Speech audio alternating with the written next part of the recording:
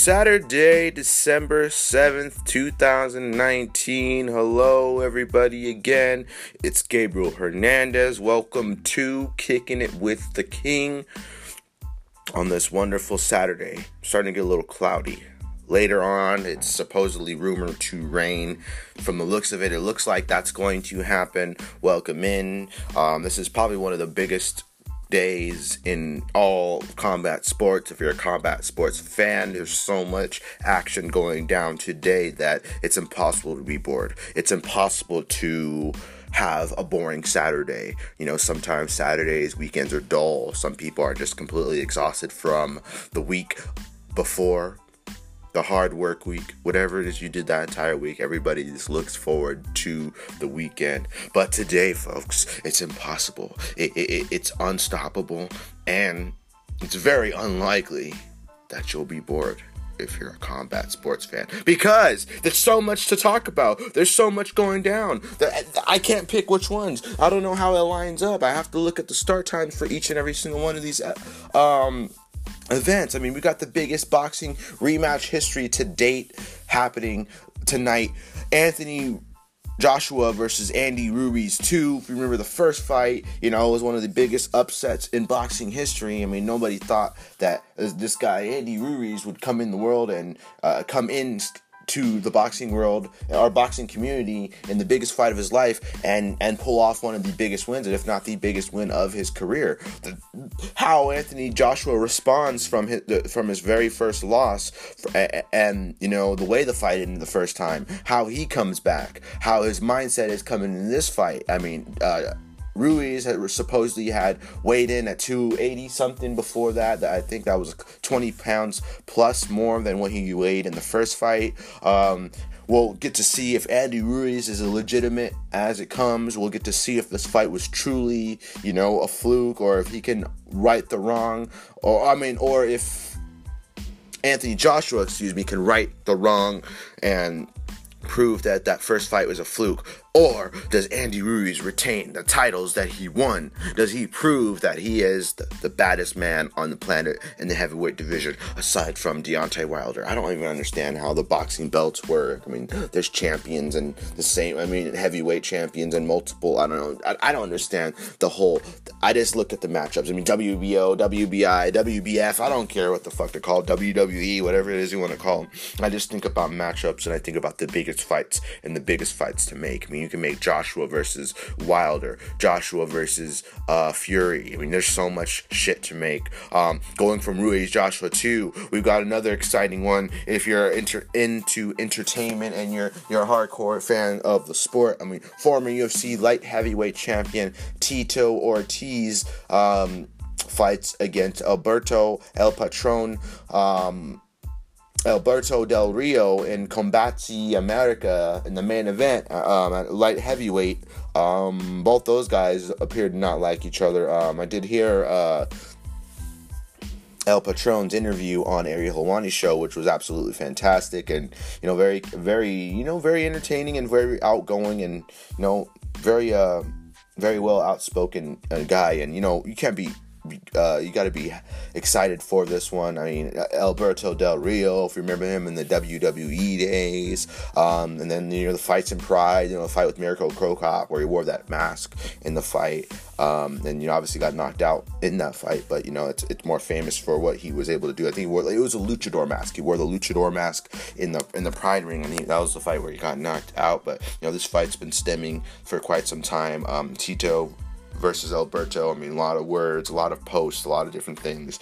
Obviously, if you see the weigh-ins yesterday, things got very physical there. Tito pushes him, and Alberto's corner goes crazy, and all this different stuff happens. And they're just hyping up the fight, and we'll get to see what happens, man. Is it going to be a competitive fight? Does Alberto Del Rio have the takedown defense for the kind of wrestler and pressure game that Tito brings? Is that going to be enough? I know Alberto was training in not Glendale, in Phoenix, Arizona, not Phoenix, Tempe, Arizona, with Ryan Bader and CB Dalloway and all the guys there at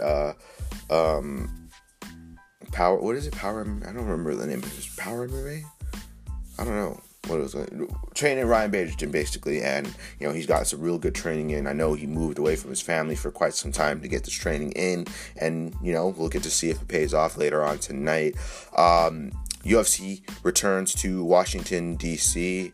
In the main event, Alistair Overeem takes on Jairzinho Rozenstruik in the main event. Jairzinho's on a bit of a tear right now, and he has a tough test against the former K1 Dream and Strikeforce heavyweight champion Alistair Overeem. He's ranked in the top 10 and top 5, has been top 5 for a very long time. The fights with Brock Lesnar, the fun fights that he's had in his UFC career dating back to 2011. And if you've watched him longer than that, you're a real one. Alistair also fought in Pride as well. He's fought at light heavyweight, fought at heavyweight. Jairzinho, like I said, is looking to make a name for himself in this heavyweight division. He's eyeing fights with Francis Ngannou. He's eyeing title fights and stuff like that. But first things first, he's got to get things done against Alistair, one of the most decorated strikers in all of the UFC. And we'll get to see if that transpires. And basically wraps out all that up. If I'm missing any fight cards or any fight things, I sincerely apologize if I didn't talk about them. But this whole day is stacked. This whole Saturday is probably one of these stacked Saturdays together. I mean, I wonder how the bars are. I wonder how Buffalo Wild Wings is. I wonder how all those places that are showing these fights are going to be. They're going to be packed. Now, I don't know necessarily how packed they're going to be for, like the UFC events or, Tito versus Alberto Del Rio, respectively. But I think the money's on the table for Ruiz versus Joshua, too. Everybody, in my opinion, mark my words, is lining up for that fight. Bar's going to be full. All the food places, all the wing, Buffalo Wild Wings, etc. All those places that show those fights and stuff, and the pay-per-views and all that, in my opinion, has to be packed. Most definitely. Got a great show today. It's been a while. Excited. And shout out to everybody who tuned in to the segment episodes of Kicking It With The King. I know there were episodes where I wasn't in studio. There were just ones, where, like you say, like a thought comes to your head, and just you feel like doing talking about a specific, like a specific topic or something else, and like they're little 19-20 minute segments, a little bit less or a little bit more, but when you're exercising and walking, like as I do when I do these blogs, I think it's like fulfilling. I think you can, what is the word I'm looking for? You can, exercise your thoughts in your brain, and those give me a special ability to do those walks and stuff. When we're not talking about fights, we'll have fun episodes of segments. That's what I aim to do. That's what I plan to do. So once again, shout out and thank you to everyone who tuned in. Before we begin this show, ladies and gentlemen, you can follow me on Twitter and Instagram at GTheKingMMA. You can follow our podcast page directly at KWTK Pod, both on Instagram and on Twitter. Also, ladies and gentlemen, Kicking It With The King, we are available on iTunes, Spotify, Google Play Music, and everywhere else you get your podcasts, Stitcher, etc. Leave us 5-star review, 5-star rating. Positive rating, so please. Also, ladies and gentlemen, you can visit me. You can follow me on Facebook as well at facebook.com/Gabriel the King Hernandez and more. Didn't want to necessarily top the show off with this specific topic, but I just needed, I had to offer off the condolences to the rest of my family and my cousins and aunts, uncles, etc. Everybody that's feeling the effects. I got some unfortunate news last night. I found it out myself just scrolling through Snapchat and, seeing people's stories. Came across my cousin's story, and I had word that my grandma had passed away. It was a bit of a shocker because of the way that I found out, because it wasn't like, oh, Gabriel, this happened. It was just that I was scrolling, like, you're scrolling through Instagram and you see those things, and I seen that, and, I was completely shocked, like, sunk in it. My heart sunk. I was emotional, teary-eyed, and it's a shocking thing. So definitely heartfelt, and thank you so much, and shout out to everybody who did offer up their their condolences, and respectful, beautiful messages, and all the support that I got from those people. You guys are awesome, amazing, love the support, love you guys, and appreciate that. A lot of memories and a lot of amazing moments with that lady. Obviously, like I said, she's resting in paradise with all the rest of the angels and stuff, and this show is presented to you by her. This show is dedicated to her memory, to her family, to everybody else that's out there. Definitely because it did hit home, and the fact that I remember having not sleepover, but just going over there to visit, because that was one of the first waves of family that I ever discovered. And one of the first, before when I was growing up, I didn't necessarily have too much family to visit or anything like that, but she was one of the first, and her daughters and just everyone else and all the family members that were involved, and how close she was when she knew my mother and my aunt when they were younger, and just all the stories that she gave me. All of that shit was so amazing, and I'll never forget that. I know she wasn't too far away from me, from my house or anything like that. Just probably like 15-20 minutes away from here. She had a long battle, suffering for quite some time, and on a lot of medications, and just a lot of health issues, and dealing with a lot of problems throughout her life. But she's always been a warrior, a battler, a soldier, and a true angel, a true queen. She served her time. She did what she needed to do. She inspired many, and still will continue to inspire us to kind of link together to understand that life is beautiful, and we got to learn to love each other a lot more, and just be together no matter what. Even if things are good, even if things are bad, it doesn't matter. It only matters that you guys all link together and stay together, and the loyalty stays, and you don't have any regrets. You don't put anybody down. You don't hurt anybody. You try to be that person to take care of each and every one of those people that you care about, and your family members. Hug them close. Hug everybody close, because life's such an important opportunity and chance for you to leave a legacy behind. And she left a legacy behind, and that legacy will never be erased. It will be greatly missed. And like I said, shout out to Nancy Balestros. Let's continue with the show. Didn't mean to talk about the show like that. Sorry if I made you guys teary-eyed. I know the holidays, like I said on the couple episodes ago, the holidays can be a tough time for a lot of people. So my condolences, and shout out to everybody out there that has a rough time during the holidays. Like I said, greatly can understand, because the holidays is when you miss your loved ones the most, and Thanksgiving, like those kinds of holidays, you got to really celebrate your time with those family members, and show your thanks and stuff. Even though I personally show my thanks more so than that, but that was one of the particular days of the year that I was looking forward to, and like I said, you just got to be thankful for all the things that you got, and so forth, ladies and gentlemen. So let's move from that to me. What's going on? Like I said, there's a lot of fights going on. I don't know which one I want to watch first, or which order it necessarily goes in. I didn't look at all the technical aspects of it, was whether or not Ruiz Joshua 2 was first, Tito versus Alberto Del Rio. For me, I don't have a billion TVs to watch all of them at once. I can't scroll from 1 to 2. I mean, obviously, like, the Ruiz Joshua fight isn't going to happen, like, directly. I mean, there's going to be other fights on the undercards and stuff like that. I mean, Tito versus Alberto Del Rio. If we're really just waiting for the main event. So, I know there's, like, a lot of hardcore fans out there, a lot of people out there that, watch all the fights and stuff. Like, seen a couple people, Shay on Twitter. I forgot.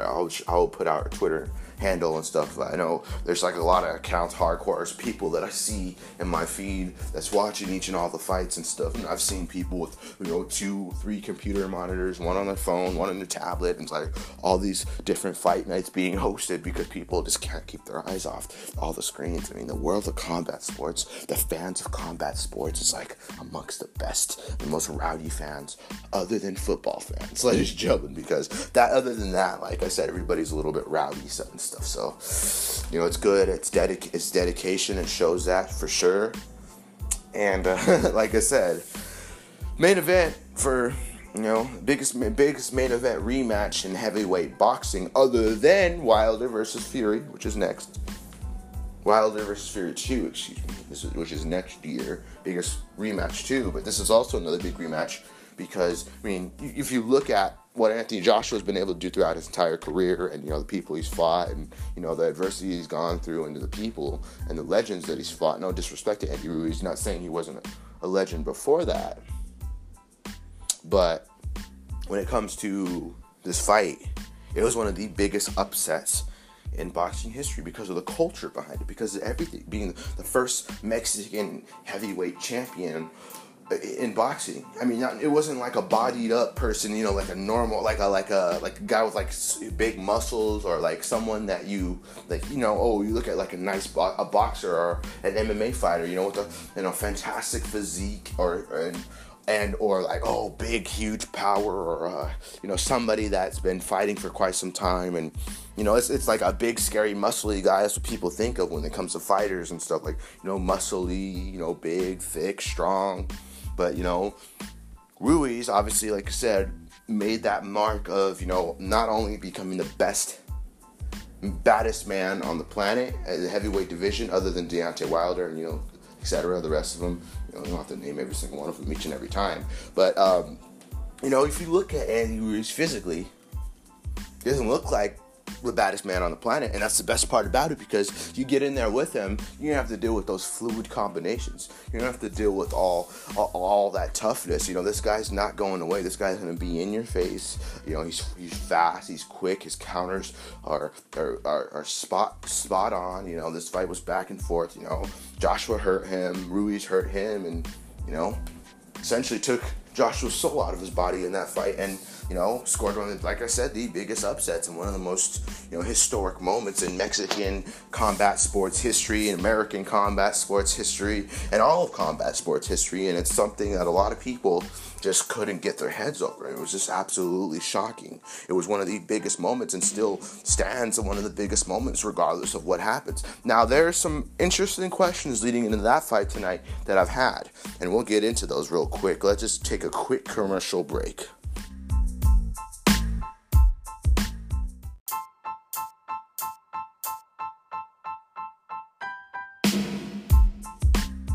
And we're back, folks. Appreciate you guys for waiting, having constant patience. As I was saying, one of the most interesting things about not only the Ruiz versus Joshua 2 fight, just the implications behind it, the fact that Joshua was undefeated for quite some time. And, it's always interesting to me how the champion, or a long-time defending champion, whether it's in boxing, kickboxing, MMA, how the long-time reigning defending champion, or a fighter who hasn't lost in quite some time, how they respond to their first loss. They don't even have to be a champion. I just always was so interested on how they responded after a first loss. And a devastating loss like that, it wasn't like Joshua got flatlined in the first round like by a Wilder type fighter. He was stopped, or he was knocked down multiple times, but he wasn't like he wasn't knocked out cold. He just got dropped and buzzed a good amount of times, as did Ruiz, excuse me. And it was a fun back and forth fight, but at the end of the day, Andy Ruiz got his hands on Joshua and was able to get that stoppage, and now warrants the biggest rematch in boxing history to date later on tonight.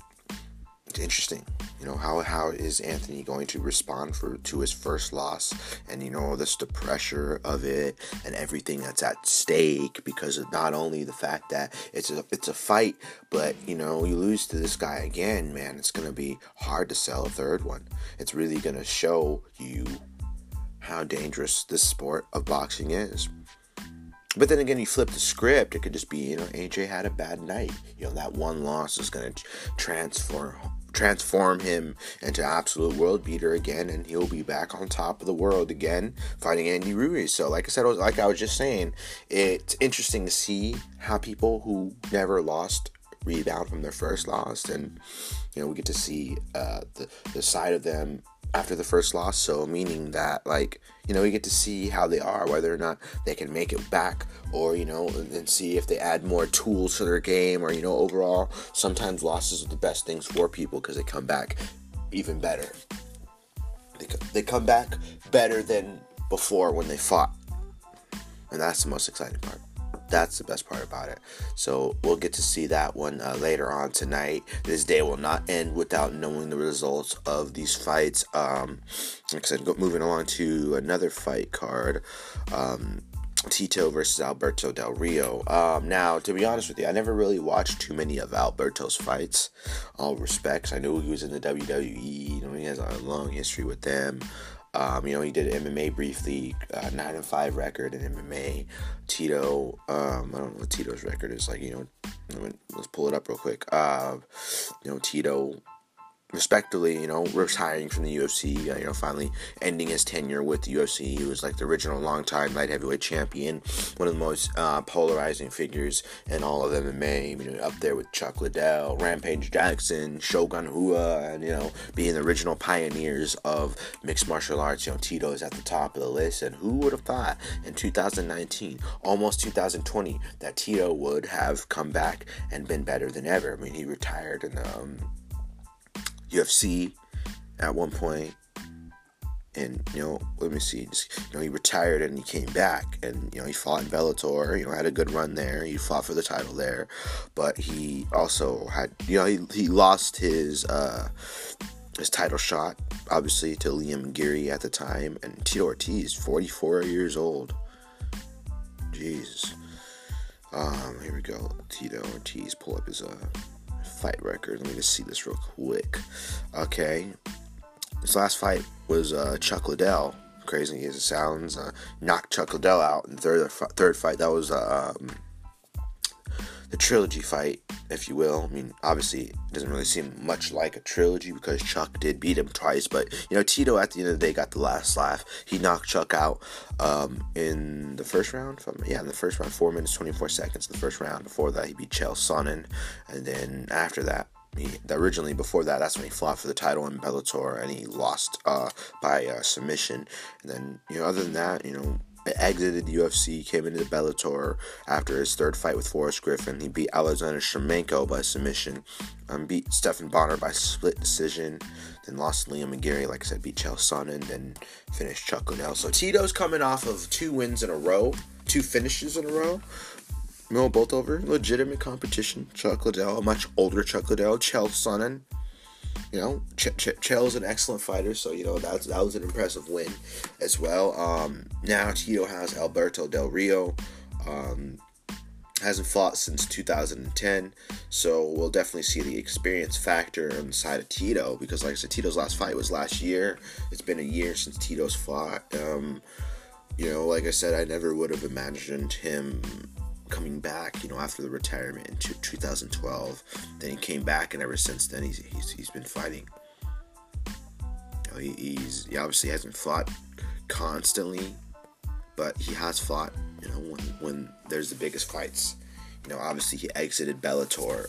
What was his record in Bellator? 1, 2, 3, 4. He had 4 fights in Bellator, within a span of from 2014 to 2017, about 3 years. And he amassed a beautiful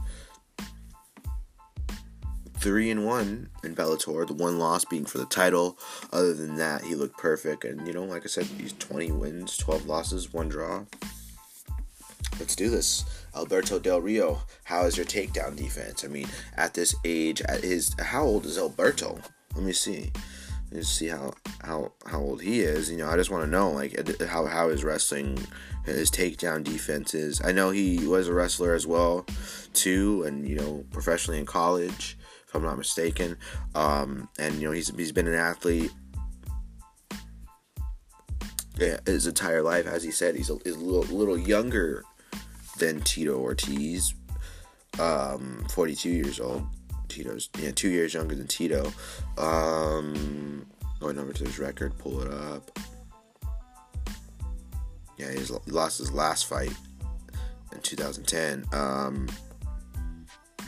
lost to Yamamoto Hanshi by TKO, and Cage of Combat Force, Spanish Bombs. I don't know, that's Madrid, Spain, I guess. Fought the likes of Mirko Cro Cop. Is Cro Cop like the only legitimate fighter that he's fought? A lot of wins over submission, or by submission. I mean, submission by rear naked choke, another rear naked choke, a guillotine. Huge majority of his wins are by submission. Obviously he's very fantastic on the ground. It appears to be. We'll get to see that. Tito Ortiz has to be, other than Cro Cop, has to be the most credentialed fighter that he's fought. So it's going to be interesting to see how Alberto fares with the wrestling game of Tito. I don't really know too much about his wrestling background, but we'll get to see it today.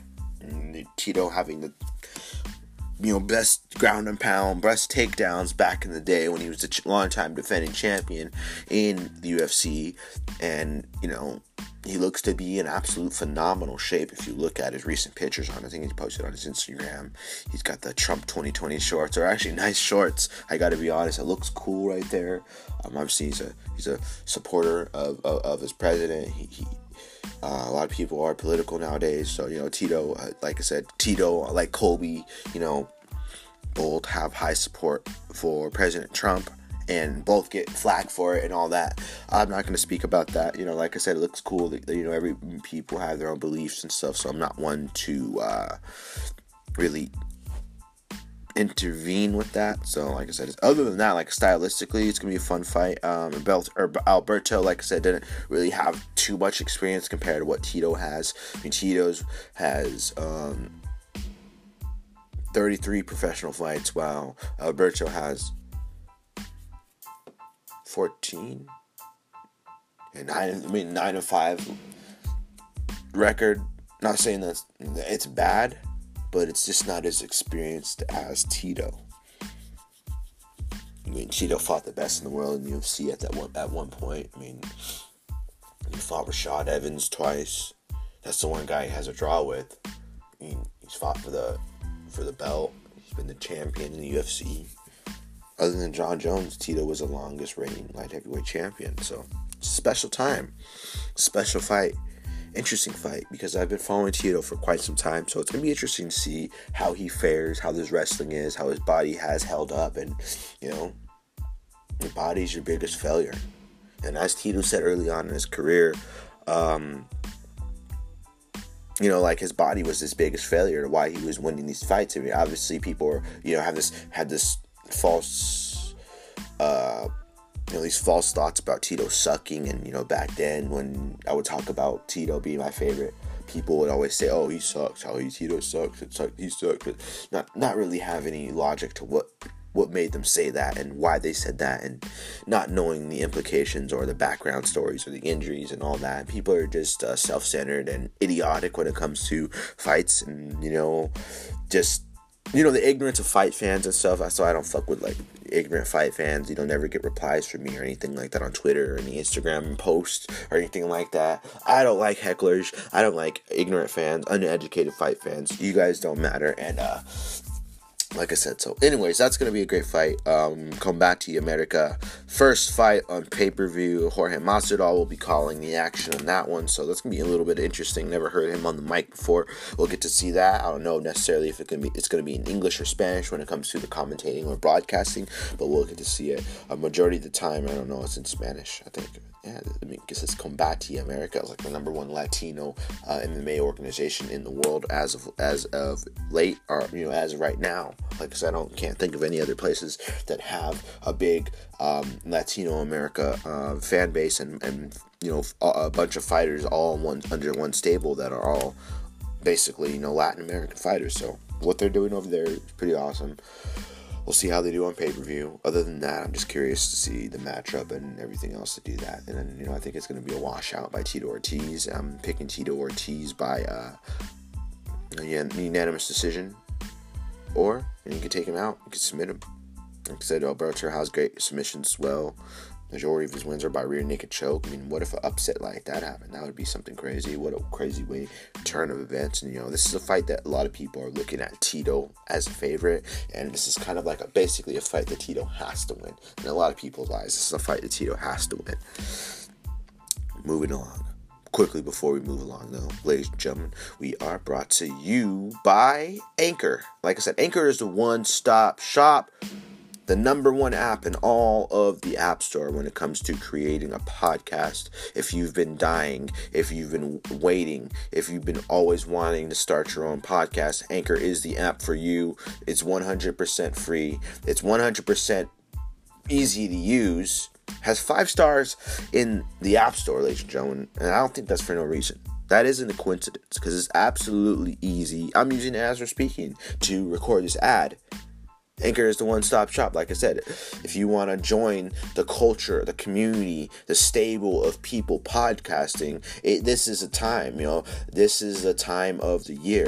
Podcasts are absolutely exploding, and with Anchor, it makes it easy as hell. Easy as 1, 2, 3. All you need is your smartphone, tablet, Android, iPhone. Any of those devices, all available. You could be anywhere. You could be on your roof, like I was saying. You could be outside. You could be on a vacation trip. You can be in your car. You could be anywhere.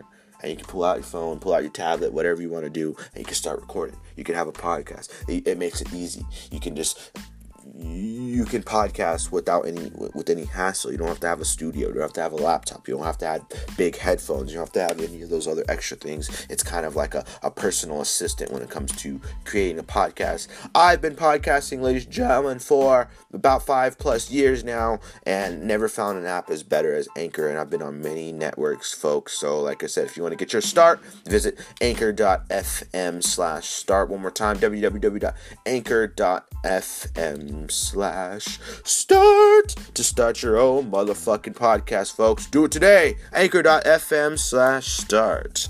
All right. Let's go on forward to UFC in Washington, D.C. Quickly, the main event between Alistair Overeem versus Jairzinho Rozenstruik. Obviously, if you look at the experience, has to go wholeheartedly to Alistair Overeem. He's fought the likes of Junior Dos Santos, Fabricio Verdum, Stipe Miocic, Brock Lesnar, Frank Mir, Todd Duffy, Shogun Rua, Nogueira. Beat the brakes off of Brett Rogers back in Strikeforce. He fought Antonio Silva. He fought Travis Brown. He's been in the UFC since 2011. Jairzinho, however, on the side of him, is 9 wins, 9-0. Alistair is 40, 50, 60, 70 probably plus fights in totally, if you really want to count the street fights, the K1 fights, and all his kickboxing fights and stuff. Probably hundreds of fights for Alistair, literally, probably 70 plus or more for on the side of Alistair. So if you really want to talk about experience, if people base this fight on experience, Alistair washes him out of the park. But you can't think about it like that. You got to think about it as if, this is a very important fight. It's a very dangerous fight for Alistair. It's also a very dangerous fight for Jairzinho, meaning the fact that has Jairzinho been able to replicate or see anything close to what Alistair brings to the table in his career? Obviously, Jairzinho is no slouch, and he has had put on fantastic performances in the last few fights, and all those fights in the UFC have ended very, very dangerously and, by vicious knockout. And this guy's been touted as one of the most dangerous guys and, probably one of the most highly regarded prospects in the heavyweight division. And if he does get a win over Alistair and under this regard, I definitely think that this will create even bigger opportunities moving forward. Like I said, I know he's called for a fight with Francis Ngannou. He's talked about that. I know he has aspirations to fight for the world title. I know he believes he can be the best in the world. So he'll get that opportunity tonight as well. So many fucking fights. Ruiz, Joshua 2, Tito versus Alberto, Alistair Overeem versus Jairzinho Rozenstruik, whatever it is, however you pronounce it.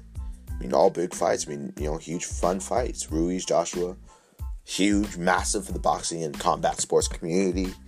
Tito, Alberto, longtime fans of Tito, longtime fans of Alberto, the wrestling community, the fighting community, all getting together for a whole night of combat sports. Probably the most eventful night of combat sports in all of 2019. The last year of the decade, 2020, is right around the corner. So, like I said, huge night. Interesting fights.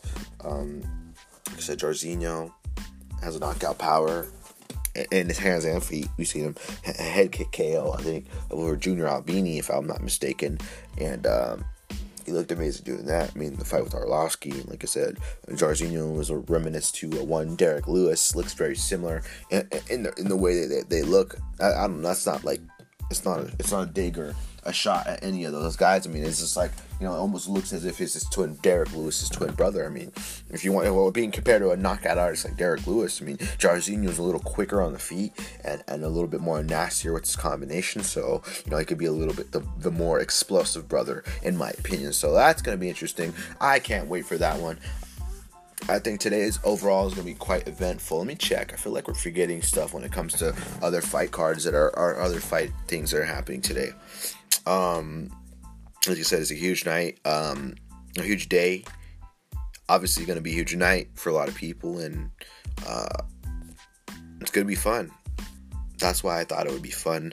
It was almost like impossible to come into this kind of Saturday and not have this kind of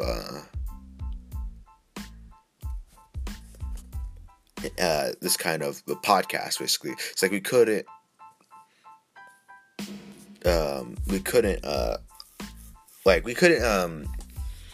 go without doing a podcast today. Basically, there's too many fights, too many things to talk about, so it's gonna be interesting.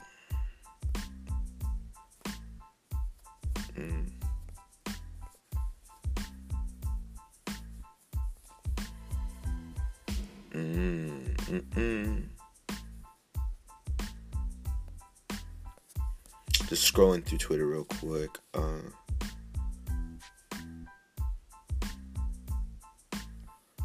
Bellator goes to Japan. Saitama Super Arena. Some fights have been announced there. Michael Venom Page returning against MVP versus Enzai. I don't really know. I don't know too much about him, as doesn't everybody else. And it's going to be interesting to see everything.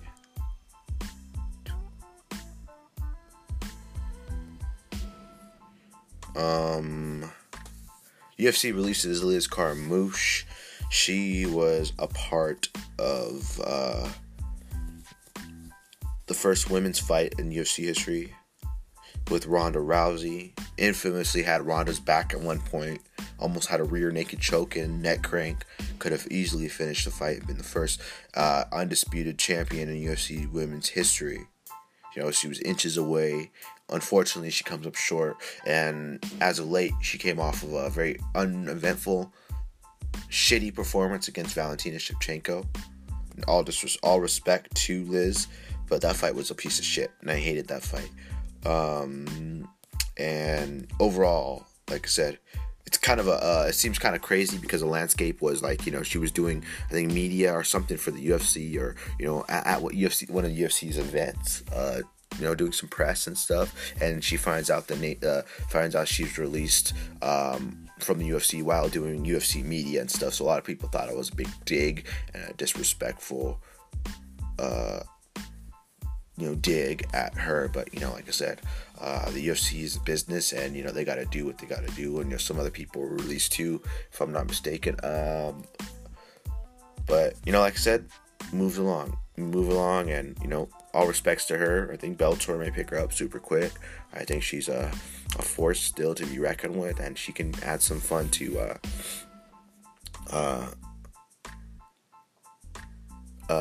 she can definitely add some fun to the women flyweight division in Bellator as well. So that's interesting. So Ruiz versus Joshua 2 from Saudi Arabia. So if it's in Saudi Arabia, what time does it start? overall, it's just going to be a great fight tonight. Great fights tonight. And it's a good time to be fight fans. It's a good time to enjoy the aspects of everything that's happened. And, the fruits of the labor. Got a couple more fight nights. I think we have Kamaru Usman versus Colby Covington coming up. UFC 245 live on pay-per-view. When is that fight? Let me pull it up. Colby versus Kamaru. It's interesting because that's a fight that I can't pick as well. Both 15-1, both the same records in the UFC.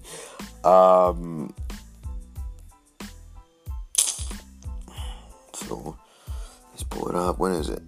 December 14th. So December 14th is next week. So next weekend we got UFC 245, and I think that's the final.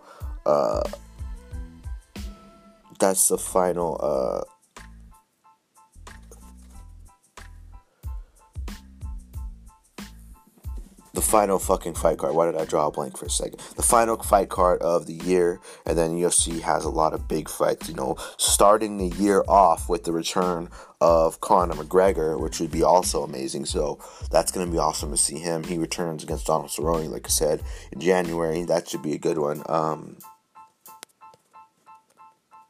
Excited for that. So we're spoiled as fight fans. I think a lot of us, we get to join together and talk about these fights, or get on the podcast, talk about them amongst our friends, and we're real gifted as fight fans, and definitely pleasurable and happy to be a part of those things too. So like I said, other than that, I don't have too much planned for the weekend. Like I said, big fights today. Other than that, I've caught up on most of my shows. The Mandalorian episode 5 just streams.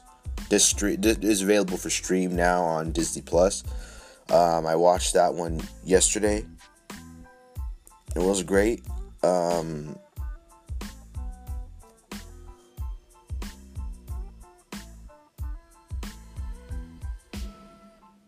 And also, I was just looking at something on Facebook. Something caught my eyes. But like I said, I'm not doing really anything today. Other than that, I'm not going to sit and watch every single one of the fights. I'm more so probably just going to look at the results. And maybe watch the Overeem versus Rosenstruck fight card. And Joshua versus Ruiz one. But there's too many great fight cards on, man. It's like, I wish I could watch each and every one of them. But that's not the case. And overall, like I said, it'll be a great day. Sunday, gonna relax. Like I said, actually hit the weights for the first time in quite some fucking time, dude. And I, very sore.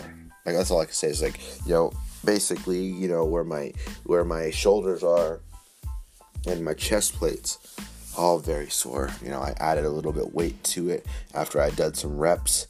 And, that was my first time lifting weights and stuff. It's not like I haven't worked out in hella long or anything, but I hadn't done that specific workout in some time. So, like I said, when you go a long time without working out, you tend to be sore when you finally return to working out.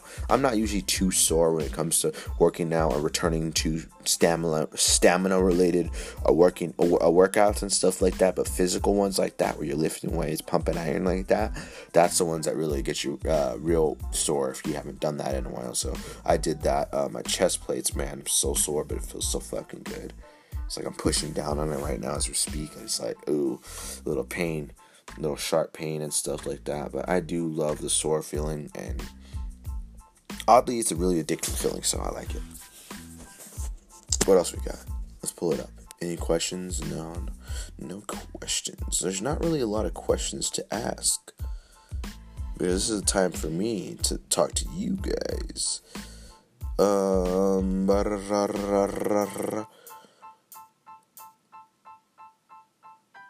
So the name of the fighter that Michael Venom Page returns to fight is a UFC vet. I don't know if that really is legitimately true. People say UFC vet a lot, but his name is Shinzo Enzai. And this fight will happen on this fight will happen at 173 pounds, as well as this will happen on December the 29th. So that's interesting. Good fight like that.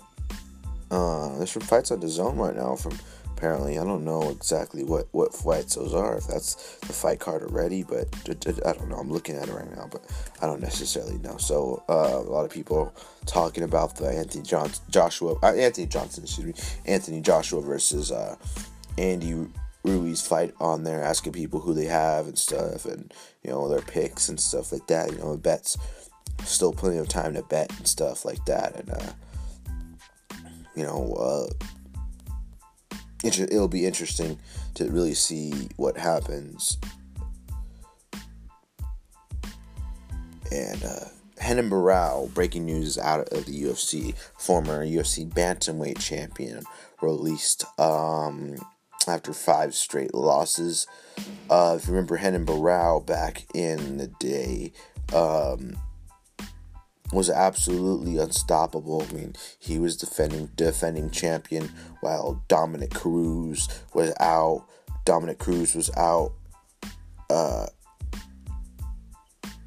He was out with injuries. Renan Barão was that guy just knocking everybody out. I mean, the spinning back kick against Eddie Wineland, the fights with Uriah Faber. I mean, the dominance that he had, him and Jose Aldo were back to back, one weight class, and Jose Aldo being a weight class above.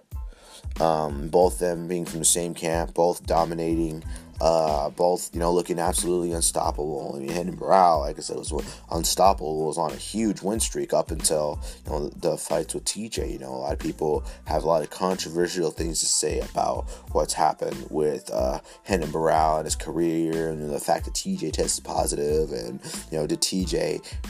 was TJ on any performance-enhancing drugs or anything like that when he fought Renan Barão, and how it really changed his approach and everything that happened to him in that fight. But up until he fought TJ, the first time he was on 1, 2, 3, 4, 5, 6, 7, 8, 9, 10, 12, 13, 14, 15, 16, 17, 18, 19, 20, 21, 22. He's on a 22 fight win streak. Then he fought Uriah after that last win was Uriah Faber. Then he fought TJ Dillashaw. Attempted to defend his belt against TJ Dillashaw. Then came back, beat Mitch Gagnon by submission. Had a rematch with TJ, lost Jeremy Stephens. Then came back and won against Felipe Nover. That was a little bit better for him to get a win. At least his last win was in September of 2016. Other than that, he goes on a 5-fight losing streak. Losing Aljamain Sterling, Brian Kelleher, Andre Ewell, Luke Sanders, Douglas Silva de Andrade. Overall, ending on a rough stretch. Like I said, he was real dominant for quite some time from his debut in 2011. He was quite dominant, man. He had a long run. He's been fighting the UFC forever. A lot of people forget about that. Since 2011. Back when John Jones became the youngest champion in UFC history, Renan Barão made his UFC debut on UFC 130. And that's Rampage versus Hamill. Frank Mir took on Roy Nelson. And Renan Barão fought Cole Escovedo, beat him by unanimous decision. And like I said, I didn't realize how long he's been fighting in the UFC, and some people really get hard fights like that aren't the same. Some people just aren't the same after so long. I mean, when he fought TJ Dillashaw the first time, he only had 1 loss. Then that was 2 losses. And then, amassed to him losing to TJ a second time, the Jeremy Stephens fight. He went from 1 loss in all of his career to 9 losses, which don't seem as bad, but they were just so quickly back to back. So I'm not completely off the train of Renan Barão. It's not like I think he's absolutely done. I just think that people, after a while, seem to deteriorate after fights. Certain fights, you get through the stage, or you go through the stage in your career where you're just simply unstoppable, and then that one fight, changes everything. And the Jose Aldo fight, for example, and when he fought, we're going to speak about that, and we're going to segue from Barão quickly, finish off with this Barão stuff, and then we'll go to talking about Jose Aldo. So, so Barão, comparable to Jose Aldo, obviously they're brothers, basically, in my opinion, same camp for the longest time, trained together for the longest time. So Barão, like I said, comparable. What I was just gonna say to Jose Aldo is Jose Aldo hadn't lost a fight, and it's so long until he fought Conor. He had the fight with Conor. He got stopped in 13 seconds. Obviously came back, fought Frankie Edgar, won the interim title, got promoted to the undisputed champion, fought Max Holloway, lost to Max Holloway twice, and fought Alexander Volkanovski, and that had been his first loss that was in a title fight. So that was unfortunate for Jose Aldo to see where his career has gone since that. Let me pull up Aldo's Wikipedia page real quick, and then give my thoughts. I'll talk about his 135-pound debut in a second, and my thoughts on that. Get my thoughts on all that. So, like I said, Jose Aldo has a fight with Marlon Moraes. Jose Aldo, nice record of 28-5. Before that, lost to Volkanovski. Aldo beat Renato Moicano and Jeremy Stephens by stoppage. And like I said, lost to Volkanovski. Then, the Max Holloway fights and stuff like that. So a lot of mixed opinions about the move down to 135 pounds for Jose Aldo. If you've seen the pictures, I'm sure if you look at Jose Aldo and you Google him or look on Twitter, and if you're, there's a lot of people, a lot of media pages covering it, talking about it, and you judge for yourself. I mean, a couple of the pictures, he doesn't look good. He looks so tiny, and obviously, like I said, I don't know how the weight cuts are going, or weight cut, or he's actually losing weight. Appears to be not cutting weight, he's losing weight, because that weight's not gonna come back, but he's legitimately just overall just dieting and losing that weight to get down to 135 pounds. At this stage of his career, let me just tell you that it's a little bit more uncomfortable for me to see, because of the stage of his career. Many people would have vouched for him to move maybe up a weight class versus down, but then if you look at Aldo's state of his career now, not like I'm saying he's done or washed out or anything like that. He was coming off 2 wins in a row by finish against 2 very good opponents, Jeremy Stephens and I've never seen Jeremy Stephens stop until he fought that Jose Aldo fight. I mean, getting stopped by TKO, I never saw that. Jeremy Stephens is as tough as hell, especially Renato Moicano. If you look at what Renato Moicano did to Cub Swanson, I mean, dropped him with that nasty jab and was able to submit him in his fight. I mean, those aren't no slouches. Those aren't 2 people that don't deserve to be there. I mean, like I said, Jose Aldo fought a guy that's fighting for the title next week against Max Holloway, Alexander Volkanovski. So there's no shame in those losses or anything like that. It's just concerning at this stage of his career to go down to 135 pounds because he just doesn't look well. How's the energy going to fare? How's his body going to react for the dropping weight down to this weight class for so long? I mean, he's been fighting at 145 for quite some time. I don't know if he's had any fights at 155. I just know at one point in time, a huge stretch for the longest time, he had a bad cut down to 145, and people had stated that he tended to fade later on in his fights. I mean, if you go back to the fight with Mark Hominick, Mark Hominick was beating the fuck out of Jose after those last few fights. Jose was absolutely exhausted. He was a big, thick 145er, and now just seeing him at 135 is absolutely crazy too, being the fact that, but then again, like I said, if this is really going well and, he wants to shut all the naysayers out, I think that, it's just huge, it's a big fight for him. I mean, I guess at this point I don't mind the 135-pound debut. It's just who he's fighting is who I have a problem with. Marlon Moraes, Jesus Christ, is absolutely a fucking savage. Has not fought since the fight against Cejudo. So they're both coming off of losses. Marlon Moraes cuts a shit ton of weight to get down to this weight class, as well as Jose Aldo. Both big guys. I don't know necessarily who's going to be the one coming in a lot more heavier, being the fact that Aldo did drop all that weight down. A lot of people are concerned whether or not he's going to make weight or not, and all that. I'm just going to wait and see what happens with that. Stylistically, I don't think that Marlon and Jose are too far off.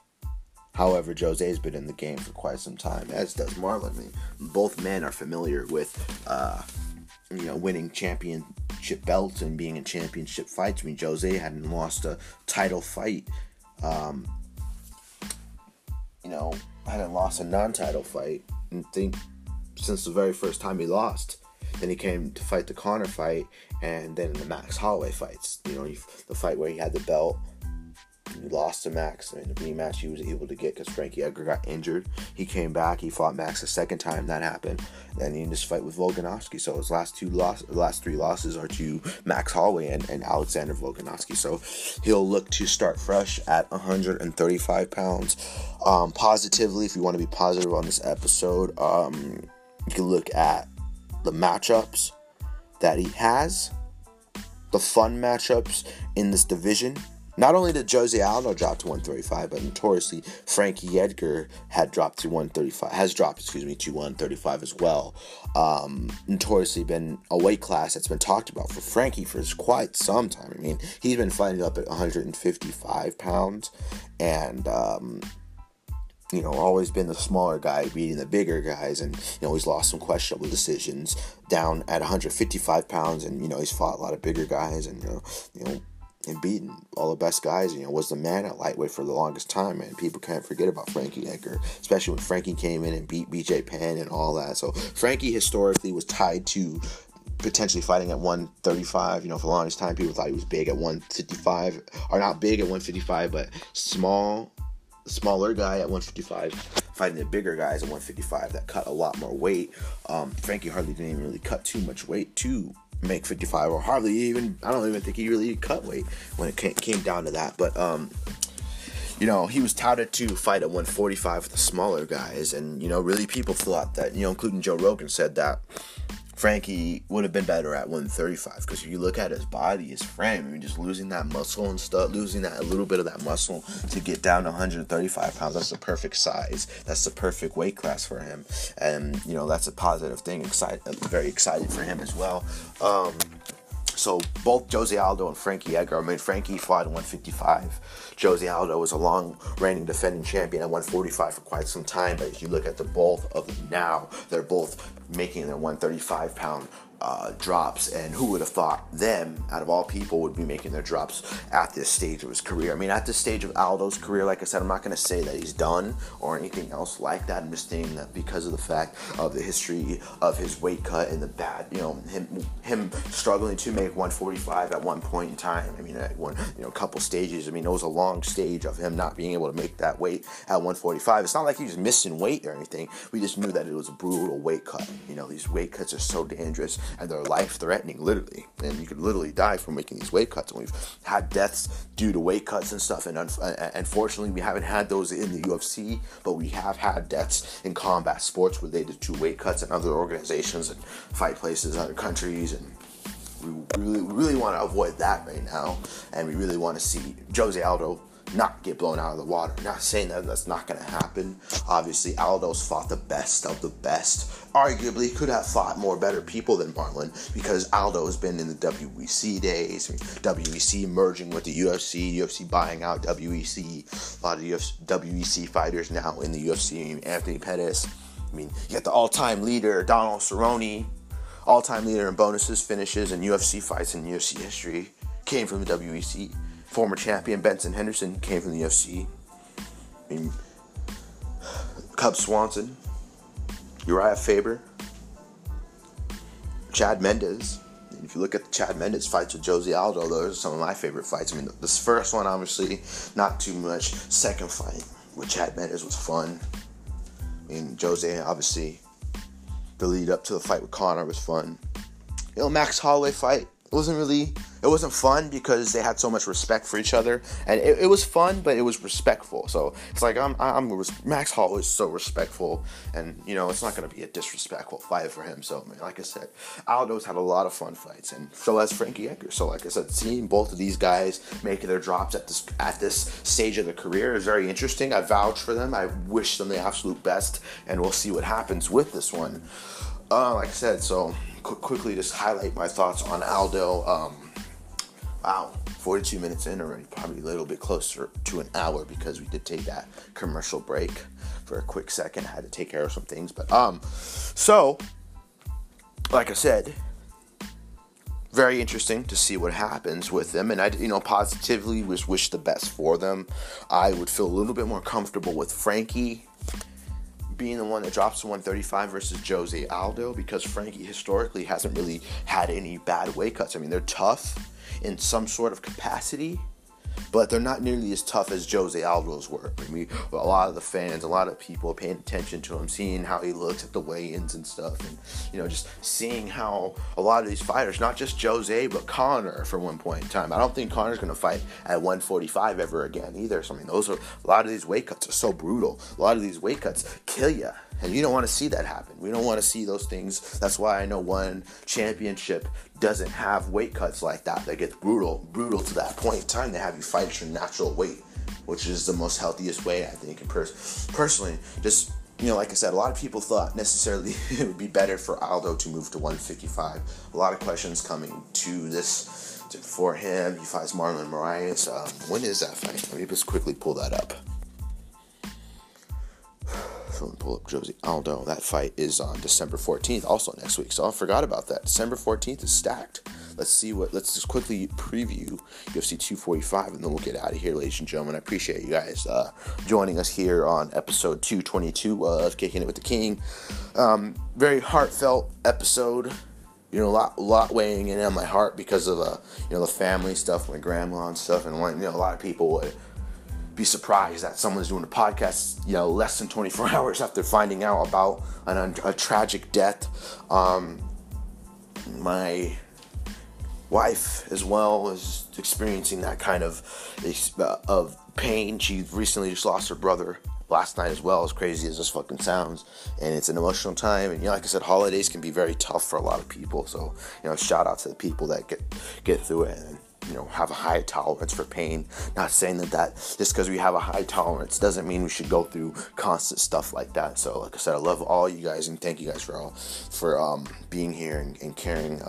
So UFC 245 headlined Kamaru Usman, Colby Covington, the welterweight title, 3 title fights back to back. We also got Max Holloway versus Alexander Volkanovski. I can't wait for that one. Women's bantamweight fight, one of the most anticipated, one of the most exciting women's fights of all time. One of the best rematches. Also, if you don't remember, they fought recently before that, a while back, early on in Amanda and Jermaine Durandamy's UFC days. Durandamy is an excellent striker. I mean, if you look at her nasty knockout over Aspen Ladd in her last fight in under a minute, it was absolutely amazing. When you go over to the corner of Amanda Nunes, she's knocking out Ronda Rousey. She's knocking out Holly Holm with the Holly Holm head kick. She's knocking the brakes off Chris Cyborg, one of the most amazing finishes and amazing huge upset and biggest win of her career. In her last fight, to become the double women's champ, dude. This is a stacked card. It's hyped. The UFC's final event of 2019, the final event of the decade, folks. Very interesting. And UFC Washington, D.C. is the second to last one today. It is touted and called the Fight Like Hell card. Stuart Scotches, Ariel Helwani had to make me emotional by talking about it on there, hearing the tribute. Later on yesterday, I went to watch the tribute speech that he had and fucking started bawling eyes. And, just a tragic time, man. These last few days have been kind of tough. kind of rough, but you gotta stay charismatic. You gotta be strong, and don't suffer in silence. Like I said, I appreciate all those people out there, that everybody that reached out. You guys are all fucking amazing. Thank you all for reaching out and caring about that. It's a tough time. It has really sunken in, but this doesn't stop the motivation from going. It hurts, man. It really does. But we just gotta keep going. We gotta keep on moving, man.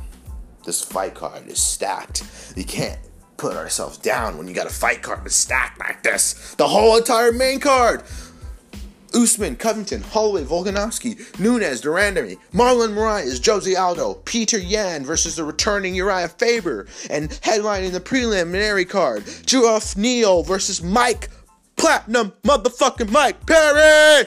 Caitlin Vieira versus Irene Aldana. Matt Brown returns. Ben Saunders. Chase Hooper versus David Tamer, early preliminary card on UFC Fight Pass. Brandon Moreno versus Kai Kara France. Jessica Ai returning versus Vivian Araujo. Punahele Soriano versus Oscar Pichota. Woo! Look at that fucking card. Look at that fight lineup. Everything stacked. I can't wait for next week. I wish it was today. Put this UFC Washington, D.C. next week. Put this one this week. I mean, have UFC 245 collide with Andy Ruiz versus Anthony Joshua 2? Imagine the numbers! Everybody's going to be going crazy. And for goddamn sure, I would be watching both those fights at the same exact time if that was to happen. You hear how fired up we get on this show? Woo! That's got to be good. And what better way to end the show being as fired up as that, ladies and gentlemen. I think that is it for us today. Don't mind you, post-show coming up, for sure got to have one of those, because the huge fight news and the historic fight cards that we have tonight and all the results of all three of those big fights, Tito versus Alberto, UFC Washington DC, Andy Ruiz versus Anthony Joshua. There's going to be too much results to not have a show tomorrow, so we will return very likely tomorrow to talk about the results of all that stuff. I can't wait for that one. Like I said, I want to put out all the greatest shows, all my greatest supporters. Look to keep grabbing you guys and bringing you guys in, have you join the train, have you guys be fans of Kicking It with the King. And for those people, when it comes to how I came up with the name, it's because the first ever tattoo that I got was the King in Spanish.